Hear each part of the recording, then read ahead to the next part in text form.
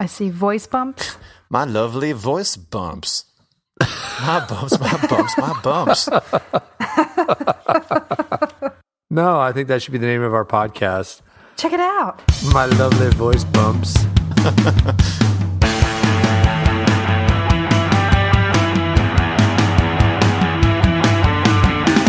Hey, welcome to the Arrogant Healthcare Marketing Bastards podcast for the week of May 9, 2011. This is episode 103. I am Chris Bevelow, president of Interval. We are the healthcare marketing firm that puts on the podcast. And joining to me today out of studio, not here, not with me, are Adam. Hey, Adam Meyer, creative director for Interval. And Jackie. Hi. Jackie Otago, account coordinator with Interval. Hi. Forgot my greeting. Hi, catch you later. Hey. I know, me too. I stumbled over my greeting too, so must be one of those days. It must be. The drinking has started early. It is Friday. It is Friday, and it's late in the day on a Friday. Well, late in the business day anyway. Still early in the day. Thanks, Adam, for clarifying. In the regular day. Yes. The day. Well said. Well put. Yes. Thank you. All right. Well, let's see. We've got some interesting things to talk about, so we should get right to it. One of which I think we could spend a lot of time on. So let's get through the other ones so we can get to it, because I think it'll be fun. First, an update. If you're listening to this as per our normal recording or posting time, you still have a chance to attend the Mission Spring Conference, which is Thursday. That would be Thursday the 12th. Next Thursday the 12th. Right. Yep. And that's at the Arboretum, right, Jackie, in Chaska? It is. It's supposed to be pretty. Pretty. So people can still catch a flight. They can grab a bus, freight, boat, whatever it takes to get here to Minnesota. Freight. For all you overseas folk. That's right. You can still join us, and we're sponsoring, of course, we're sponsoring the happy hour. What else would we be sponsoring at the conference? So drinks on us. Come on out. What time does the happy hour begin? That begins at 1 in the afternoon. Yeah. It's a half-day conference followed by a full-day happy hour. Yes. No, it starts at 4. Okay. 4 o'clock in the Arboretum bar, I guess. Something like that. I think they're kind of setting up a bar in the Arboretum where the conference is, but it's easy to get to. Everybody's just going to get a 40. They're going to get a giant bottle of beer. Some malt liquor? I don't think you can get a... Well, I guess we'll see if they have 40s on hand. I think they will. I think we'll make that a special request. Whenever we host a happy hour, there has to be a 40 on hand for everybody. That's very... And no one would come. That's very gangsta of you. Thank you. That's about as far as I go with that. This one's for my marketing homies. 2140. All right. So hopefully we'll have a nice crowd there. If not, we'll just drink ourselves. That's always fine with us. I think it'll be a good crowd. I've already talked to a few people who are going to be there. So join us. I drink alone. Partay. Join us, if you will. With nobody else. Thank you, George. You know when I drink alone.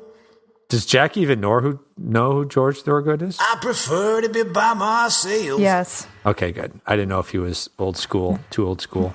Though Adam's ruining it for me, but... Jeez. One bourbon, one scotch, and one beer. All right. Let's nice segue from that to power of content-oriented marketing, wouldn't you say? Perhaps.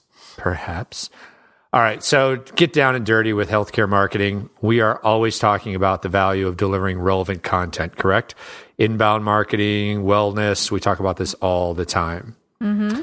We're almost always focusing on the relevant component of it because Joe Public doesn't give a hoot about you. So you better make sure you're talking to him or her about something that is relevant to them. But a lot of times, we're talking about the wellness part of it. We're talking about what is the actual message, but we don't spend too much time talking about the delivery of the content itself. And so there's just a really interesting report that was done that somebody first sent to me, or I found it somehow, probably on Twitter, though I don't remember where. The name of the article is on Marketing Profs, and unfortunately, you have to be a member to see it. But the name of the article is 3 Steps to Generating Higher ROI from Content Marketing. And it's written by Jim Lenskold, who I assume is the owner or president or whatever. He's the namesake of the Lenskold Group. And they are the folks that actually put out a study called the Lead Generation Marketing ROI Study, which you can go get online. So I would highly recommend that folks go seek that out. We'll try to provide a link for it on our show notes. But that has a lot of in-depth information in it if you can't get to the Marketing Profs. But what's cool is that this article really focuses on a survey that they did.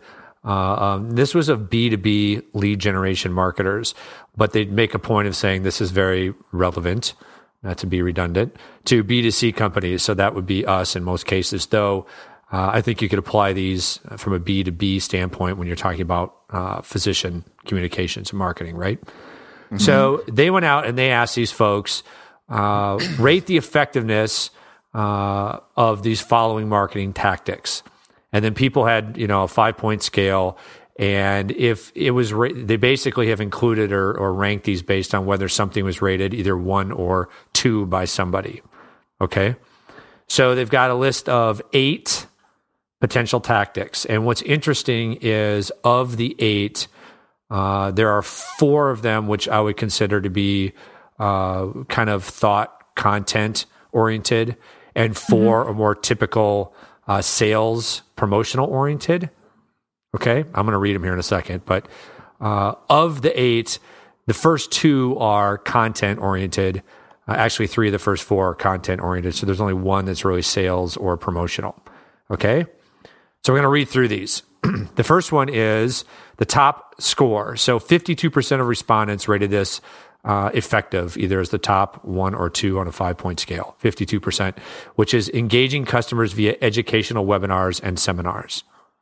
Mm-hmm. So keywords there are educational, which again is relevant content. It's not selling something, it's helping people learn. And then webinars and seminars, which is a way to actually engage folks.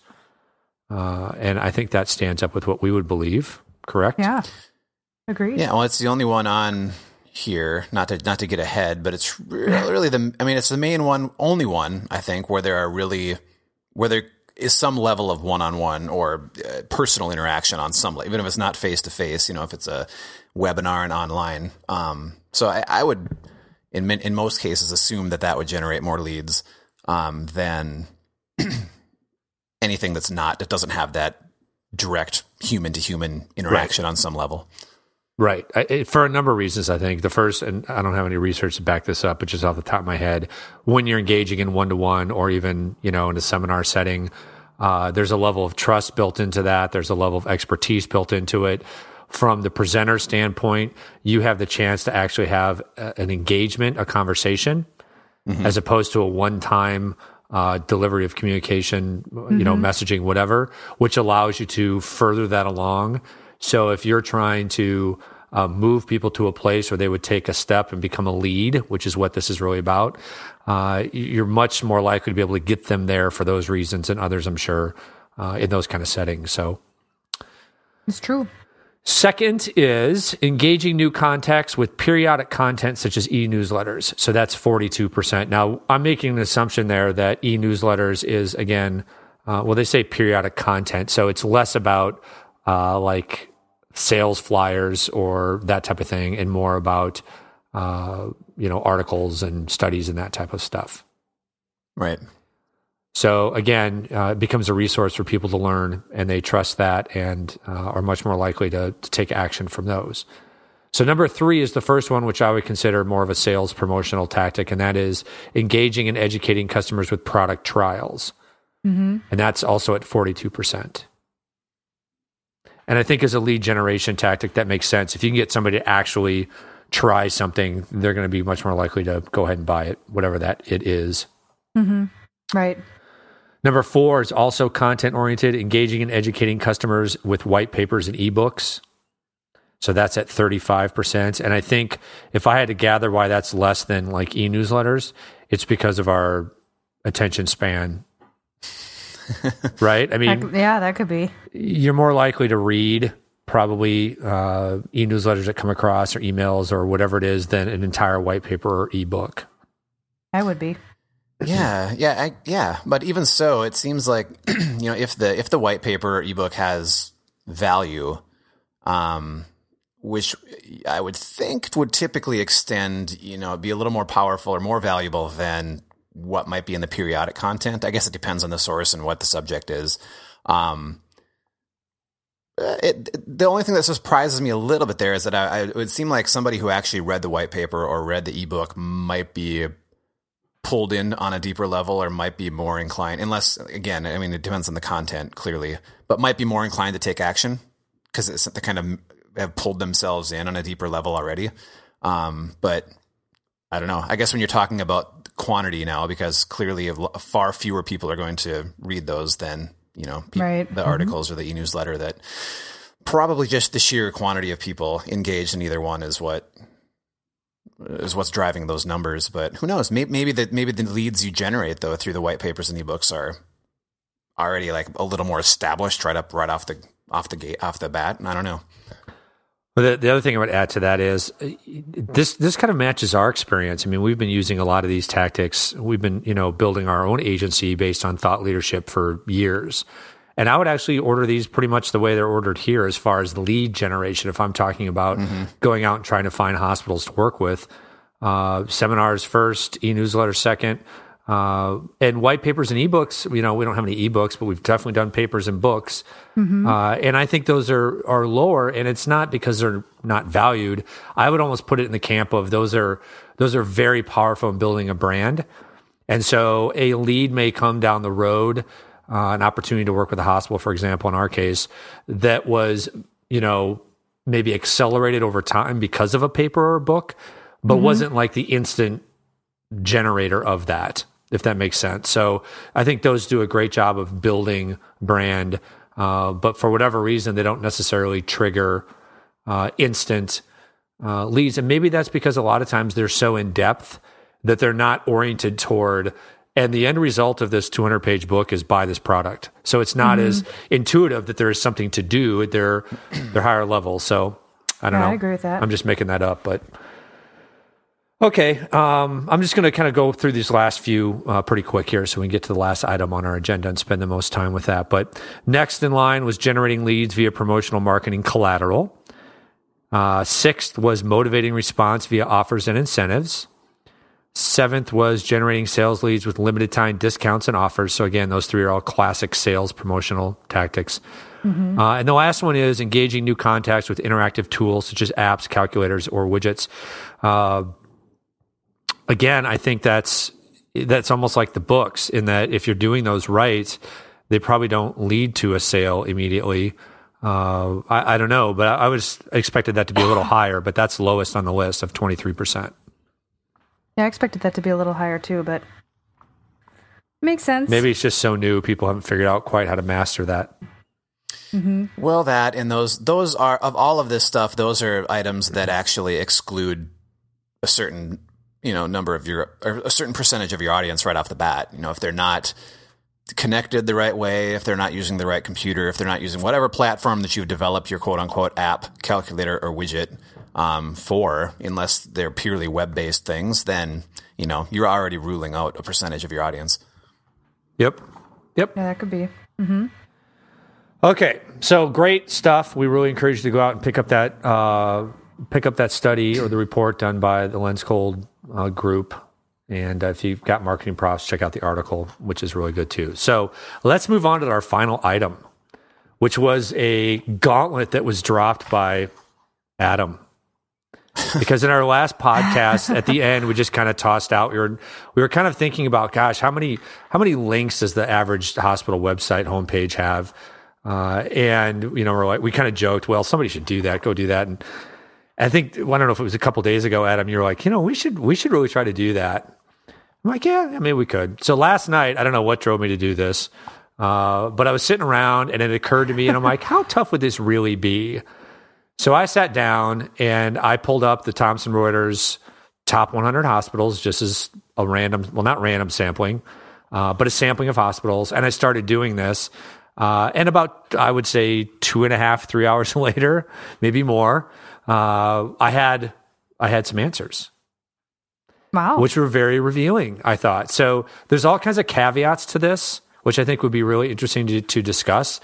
So we're going to go ahead and talk about the kind of, well, I'll call them the preliminary results.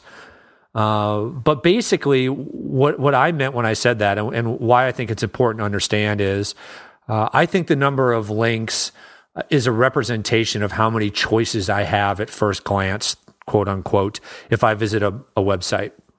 So how many links are on the homepage. And I think there's a lot to be said for clarity. We talk about that all the time with our website development work. And there's also lots of research that shows when people are faced with more choice, they actually have a harder time.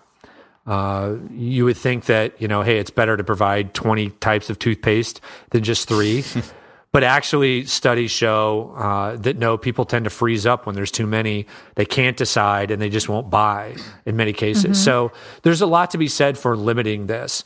So I just wanted to look, what would this be? And again, this isn't meant to be the sole determinant of a strong website design, right? I just think there's a correlation between higher link count and poor design and usability. But obviously, there are examples where, so for example, I counted links that were in body copy. And part of this was once I started going, I couldn't stop. so I had to make some decisions as I went along that once they were made, I had to stick with. Otherwise, I was going to have to go back. So that's what I mean. We could decide how we want to, qualify some of this and do it differently. But I was counting every link that was possible. Now, if there are links within body copy, that's not necessarily adding to your confusion. That's not necessarily more choice. That's just, that's enhancing the content that's on there. So I don't know if that speaks to that. And certainly you could limit your links in a way that's a bad thing. So we shouldn't penalize folks for having links to Facebook or Twitter, for example, when they have the icons on there. Mm-hmm. Because those are links that we would say you should have. You should have a social media. So it's not cut and dried, but I think there's a general correlation. You think that's fair? Yeah, definitely. Adam, what do you think? Yeah, for sure. Obviously, it's case by case scenario where it's appropriate or not appropriate. But in general, I think it's a fair assessment. Okay, so here are some things just to keep in mind before I read you the stats. Again, I went through 100 websites in 2.5 hours. My eyes hurt a lot. I had TV on in the background. So before we're publishing any of this, we're going to go back through and somebody's going to double check. Because when you count and literally you're going 70, and I got to the point where I'm like 1, 2, 3, 4, 5, 6, 7, 8, 9, 80, 1, 2, 3, 4, 5, because I was trying to count really fast. And you forget whether you're on 70 or 80. There's a couple of times I had to go back. So there shouldn't be mistakes to the factor of 10, but maybe off 1 or 2. I counted every place where you could click a link to leave the home page. Okay. But if it was a menu item that you had to mouse over or drop down, I did not count all the elements within that item, right? So that's if you see a navigation bar and there's 6 items in it, and each one of those, if you click on it or you mouse over it, drops down 50, I did not count 50 times 6. I just counted 6. Because again, at first glance, what am I seeing? Right. I think that's what I would have done. Okay. Mm-hmm. Okay. Some of these things, I got really nitty gritty, but again, once I did it, I couldn't stop. So I counted if there was a link to print, I counted that. Mm-hmm. If there was a link to resize the typeface, I counted that. Yep. If you had, all of your social media icons lined up, I counted each one of those because that's a different link. Mm-hmm. Mm-hmm. A lot of people had those under one. So again, almost like a drop-down menu. What would you call that, Adam? It had a name of share. And if you moused over share, up popped 100 different ways you could share. Yeah. Well, that's only one link, not 100 in my way of counting. Yeah, if it's hidden, if you have to mouse over it so it displays, then right. The only place where I kind of broke that rule was when folks had the boxes of search that said A to Z. I didn't count all the letters as like 26. I counted it as one call out box that you would pick one of those. So I cheated a little bit there, but again, we can go back and change that if people feel strongly that was, I mean, I treat everybody the same, but that might go against what I just said about mouse over, that kind of thing. Right. Okay. Sounds good. So that's the setup. So first of all, I'm going to give you the total. Do you remember our guesses from last week? Because we all threw out guesses. 1 million? That was Jackie's. Yes, that was Jackie's. I don't remember. Did you jot them down? What was mine? I can't remember. I got it. What was mine? I threw out 40, and Adam, you said a few dozen, so that would be 36. Okay. And then we both kind of said, well, it's probably more than that, but that was the numbers we threw out. So if you took all 100 hospitals and you total up the links and you averaged it out, the average is 57.1. Wow. Oh, wow. Ta-da! Yeah. You both undershot. Here's the deal. You were way off, Jackie. Yeah. I overshot. You were way off. There was one hospital that is a complete outlier that skews some of this. Okay. So there is the range of links went from 20 for the lowest to, have you guys looked at this report? Yeah. Adam, have you? Not in depth. Did you see what the highest was? No, which one was it? Do you want to take a guess? Mayo? No, I'm not going to say that. Well, I'll tell you the name of it after. What's the what do you want quantity? Me to say? Oh, the highest the number. Yeah. Oh. I have it right in front of me, so that's not good. Right. Man. 120. You're half right. 240? 241. Holy hell. 241 links, and the winner goes to Oxnard Medical Center in Louisiana. And the reason they had that problem was it was a gigantic, so they had a lot of problems with the design of the site, but they had a navigation bar, I guess you would call it, on the right that had all locations as links. So a lot of places you would go to locations and the links would pop up. This was something you could see all of them. They also had all of their conditions that they treated listed on the homepage. Wow. That'll do it. Plus your traditional navigation things. Yeah, the half of those were probably the listing of the conditions. Probably 100, and I think I counted 115 or something of those alone that were on the homepage. Wow. Okay. So that's a huge outlier. So if you took that out and you just looked at the rest of the 99, it drops to 55.2, but that's not a big shift. The way that Thomson Reuters carves these up is by, there's 5 categories for the top 100. Major teaching, large community, medium community, and small community. And the major teaching had the highest of 70.1, but that's because this hospital was included in it. So if you took that hospital out, major teaching's down to 57.9, pretty close to the overall. Teaching was 58, large community was 59, and then the really only difference is when you get to the smaller hospitals, medium community is 53.7, and small community hospital is 47.9. So does that kind of add up for all you guys? Sure.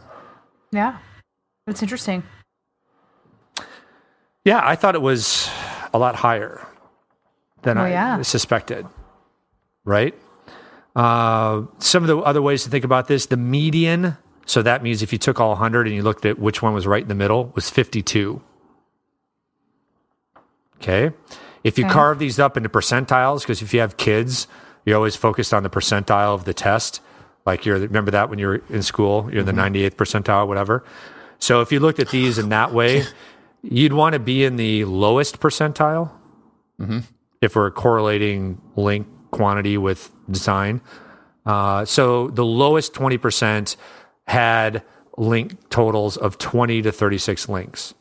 So if your homepage has 20 to 36 links, then you would be in the best 20%. The next 20%, so these are the people getting a B, are 36 to 48. The people getting a C, so the next 20% are 48 to 58. The fourth 20% is 58 to 74, and then the people, the 20% that had the highest, were 75 plus. So those are so in each of those categories there are 20 hospitals. So in other words, 20 hospitals had 75 or more links on their homepage. Yeah, That's a lot. That is a lot.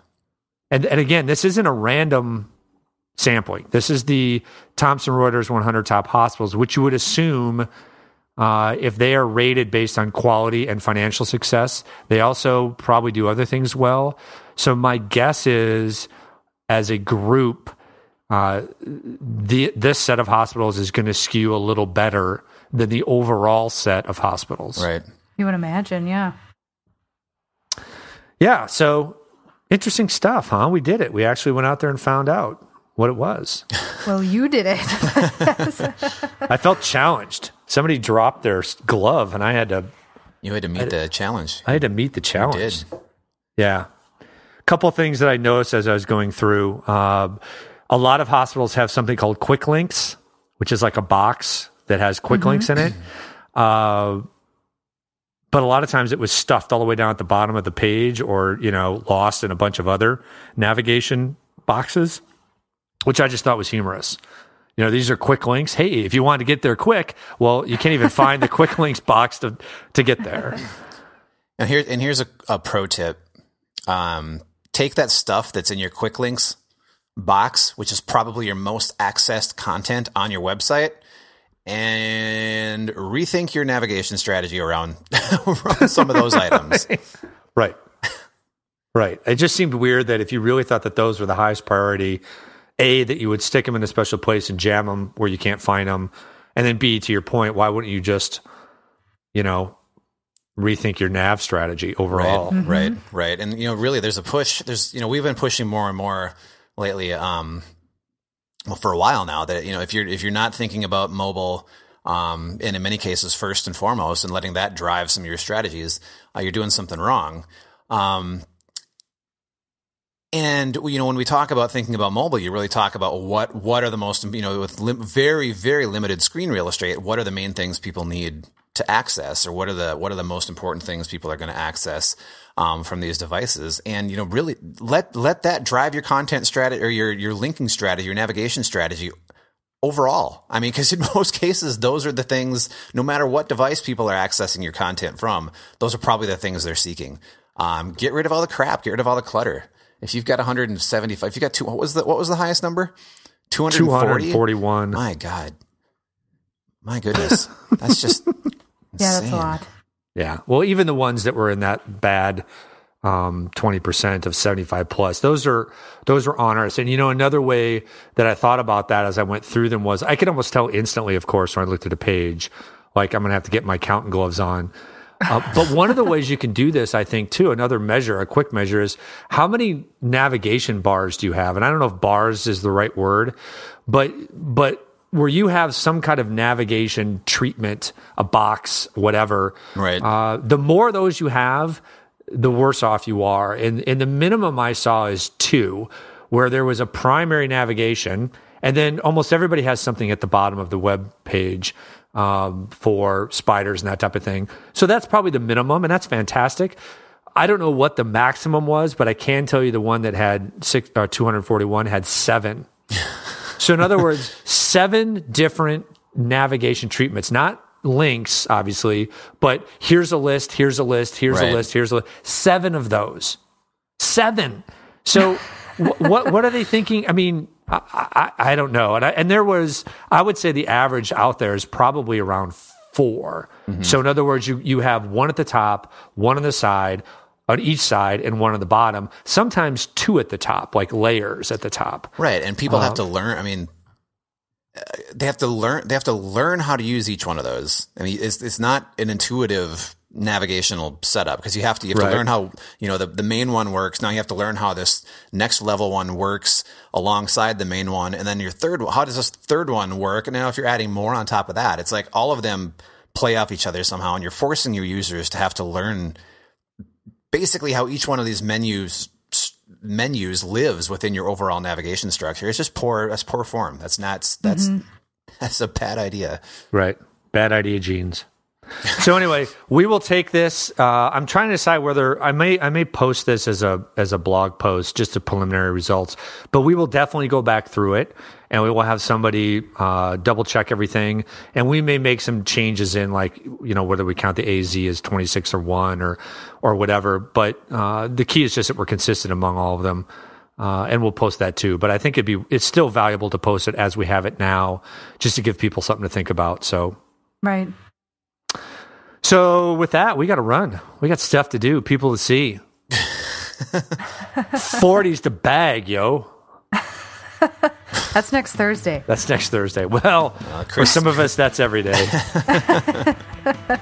Speak for yourself. Oliver. I always do. All right. For Arrogant Healthcare Marketing Bastards, this is Chris Bevelo. Oh my God. Adam Meyer.